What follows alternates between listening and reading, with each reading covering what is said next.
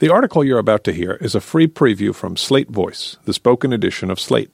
If you'd like to listen to a daily selection of the magazine's best stories, handpicked by our editors, join Slate Plus. Find out more at slate.com/voice.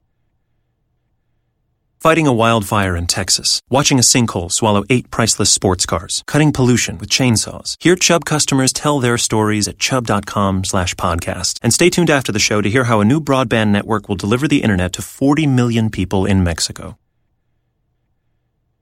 Can the fidget spinner disrupt the dreidel? It's 5778, and we're about to find out. By Heather Dreidel. Think back to 6 months or so ago when you first encountered the fidget spinner. Yes, for anyone experiencing Trump-related time dilation, the fidget spinner craze happened this year. At the time, did you think the toy was cool, but that it could probably be more Jewish? Well then, today, the day of the first night of Hanukkah, is your day. The new miracle of Hanukkah has arrived in the form of the Fidget Dreidel. It's a 2017 5778 miracle. Yes, someone has finally disrupted dreidels. The Fidget Dreidel is the brainchild of 32-year-old Jerusalem-based Michael Krimsky. And though it is not the only fidget spinner dreidel hybrid on the market, it's the one with the best SEO. I called Krimsky to discuss the genesis of his invention, which he did not make out of clay. Slate, how did you come up with this idea? Michael Krimsky. So 2 things happened back to back. One, I was in a class and I saw a fellow student playing with the regular fidget spinner. I had seen them on the street and I saw stores selling them. I didn't know what the appeal was, so I decided to buy one.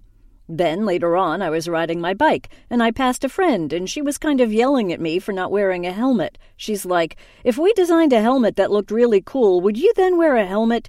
I was like, "It's not about that, but what were you thinking?"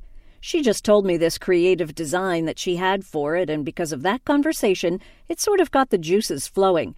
Then I went back to the fidget spinner. I was like, Jews for the Jewish holidays have this spinner already called the dreidel, and if I made this fidget spinner with 4 sides on it and put the Hebrew letters on it, then I can make a fidget dreidel. I made a prototype out of construction paper and chopsticks.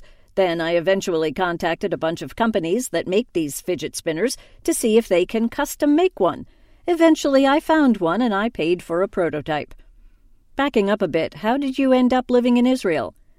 I'm originally from New York. I grew up in New York and I'd been living in New York City for the past 7 years. And just last year I moved to Israel.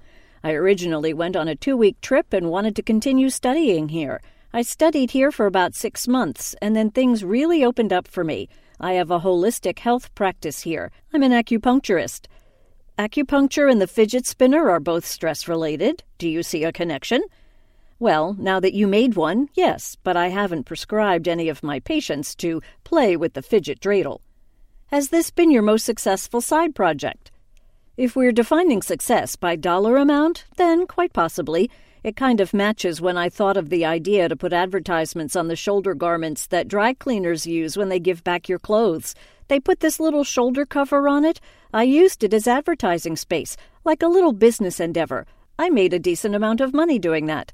The fidget dreidels really took off in the past month. It's definitely the most adventurous of all the projects. I sold pretty much over 11,000 of them only within the past month. I sold 200 today, Monday, actually. I watched the video on your website. Do you think there's something about the traditional dreidel that's not fun enough? Did it need a reboot? I didn't intend to make the video to say anything negative about the traditional dreidel. Most kids, they do spin the dreidel a few times and kind of get bored with it. And the fidget spinner they'll carry for hours and they'll keep on spinning it. I just wanted to play with that theme that now we can sort of combine both. There was actually a cartoon I saw. The cartoon was a dreidel angrily looking at a fidget spinner and saying, "Kids might be playing with you now, but come December, we'll see who they're playing with." Sometimes on Facebook I would post that and say, well, let's make peace. Do you think Jews are more likely to be fidgety? I guess that's the stereotype, right? Perhaps that's the case. I don't know. The fidget dreidel doesn't seem to have the actual pointy piece that you spin on, so how does it work? Did you consider other designs? In the centerpiece, there's a menorah with an arrow as the center handle of the menorah, so wherever it stops, the arrow is pointing at one of the letters. The prototype that I made out of construction paper and chopsticks looks vastly different than the one that was actually made. I considered several different options. One was to make them out of stainless steel and laser engraving the Hebrew letters, but it was a choice between whether making this like a fancy $40 or $50 product for a few people, or actually making it available to the majority of people at a reasonable price point. I was working with just a few of the four-sided designs that were given to me from these companies. During this process, did you have to refamiliarize yourself with how dreidels work? I totally forgot the rules. I remembered how dreidels work. The website says the dreidels can be played both in Israel and abroad. Jewish kids are taught that in America, the Hebrew letters on dreidels stand for the phrase, "A great miracle happened there." But in Israel, the letters stand for, "A great miracle happened here." So how did you manage that? That was really because I needed to place a minimum order to get these out. My minimum order to manufacture these was 2,000 pieces. That's of each color, and it would have been of each type. So we're talking about 8,000 pieces in total if I made the black one and the white one for both Israel and the States. So I was just trying to figure out which one I should do. And then I was like, wait, there's two sides of this, so why don't I just make one side for the States and one side for Israel? And then I could sell them everywhere.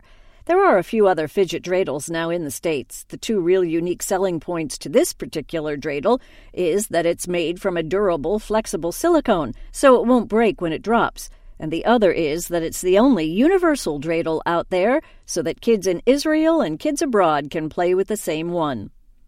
If someone orders a Fidget dreidel now, will it arrive before the end of Hanukkah? It would be sent out same day and probably arrive in 3 days. Fidget spinners were a 2017 craze, so do you think there's another season in this, Hanukkah 18? I have some ideas. I'd say people should watch out for some new product ideas coming their way from me. It's probably not going to be a Fidget dreidel. Next year in Jerusalem.